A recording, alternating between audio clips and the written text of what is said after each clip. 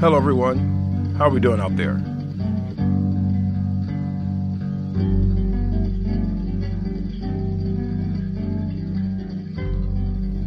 Okay, so when the Lord told me that I was going to lose a family member and that it would be okay, I'm like, really?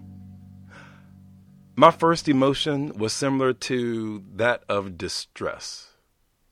I couldn't breathe.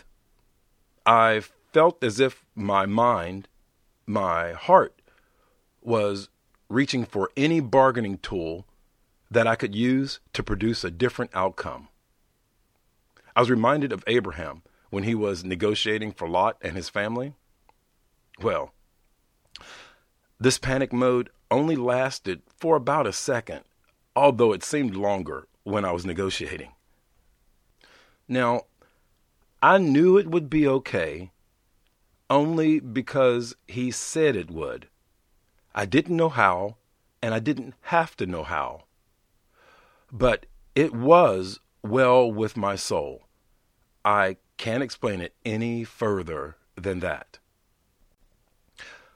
The next thing I wanted to know was who, but he wouldn't tell me.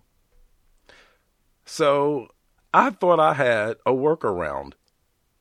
I thought I would do that thing like, when you make a wish before you blow out the candles and you don't tell anybody because if you do, your wish won't come true.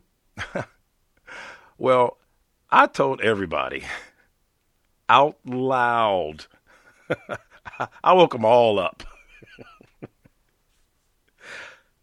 I told my teachers. I told friends. I even told strangers on the elevator. I didn't care how crazy I looked, 'cause I didn't want this to come true. This was my reverse Make-A-Wish plan. But it didn't work.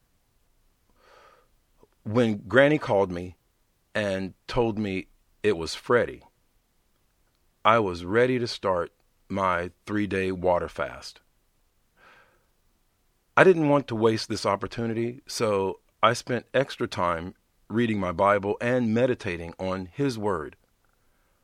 Honestly, a little extra disclosure, I really thought that because I was on a 3-day water fast, I thought the Lord was going to do something special.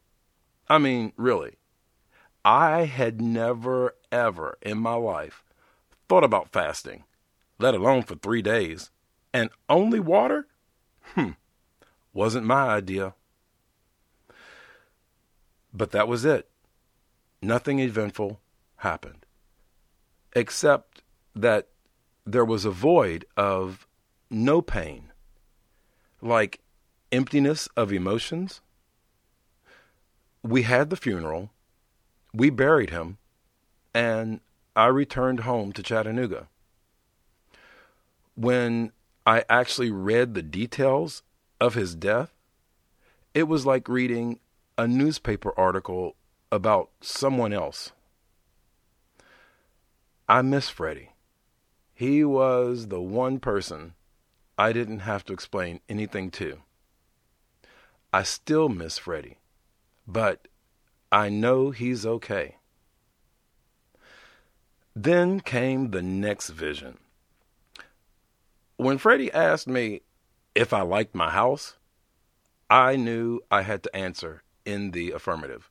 So I told him yes. You will see this house again in book number 3. Now, I don't want to give too much away, but this episode is being released on March the 5th. Today is Freddie's birthday. We would be the same age for a month and 5 days. Happy heavenly birthday, Freddie. I still miss you. Hey, Abba, people that need this revelation, give it to them and remove their pain. In Jesus' name.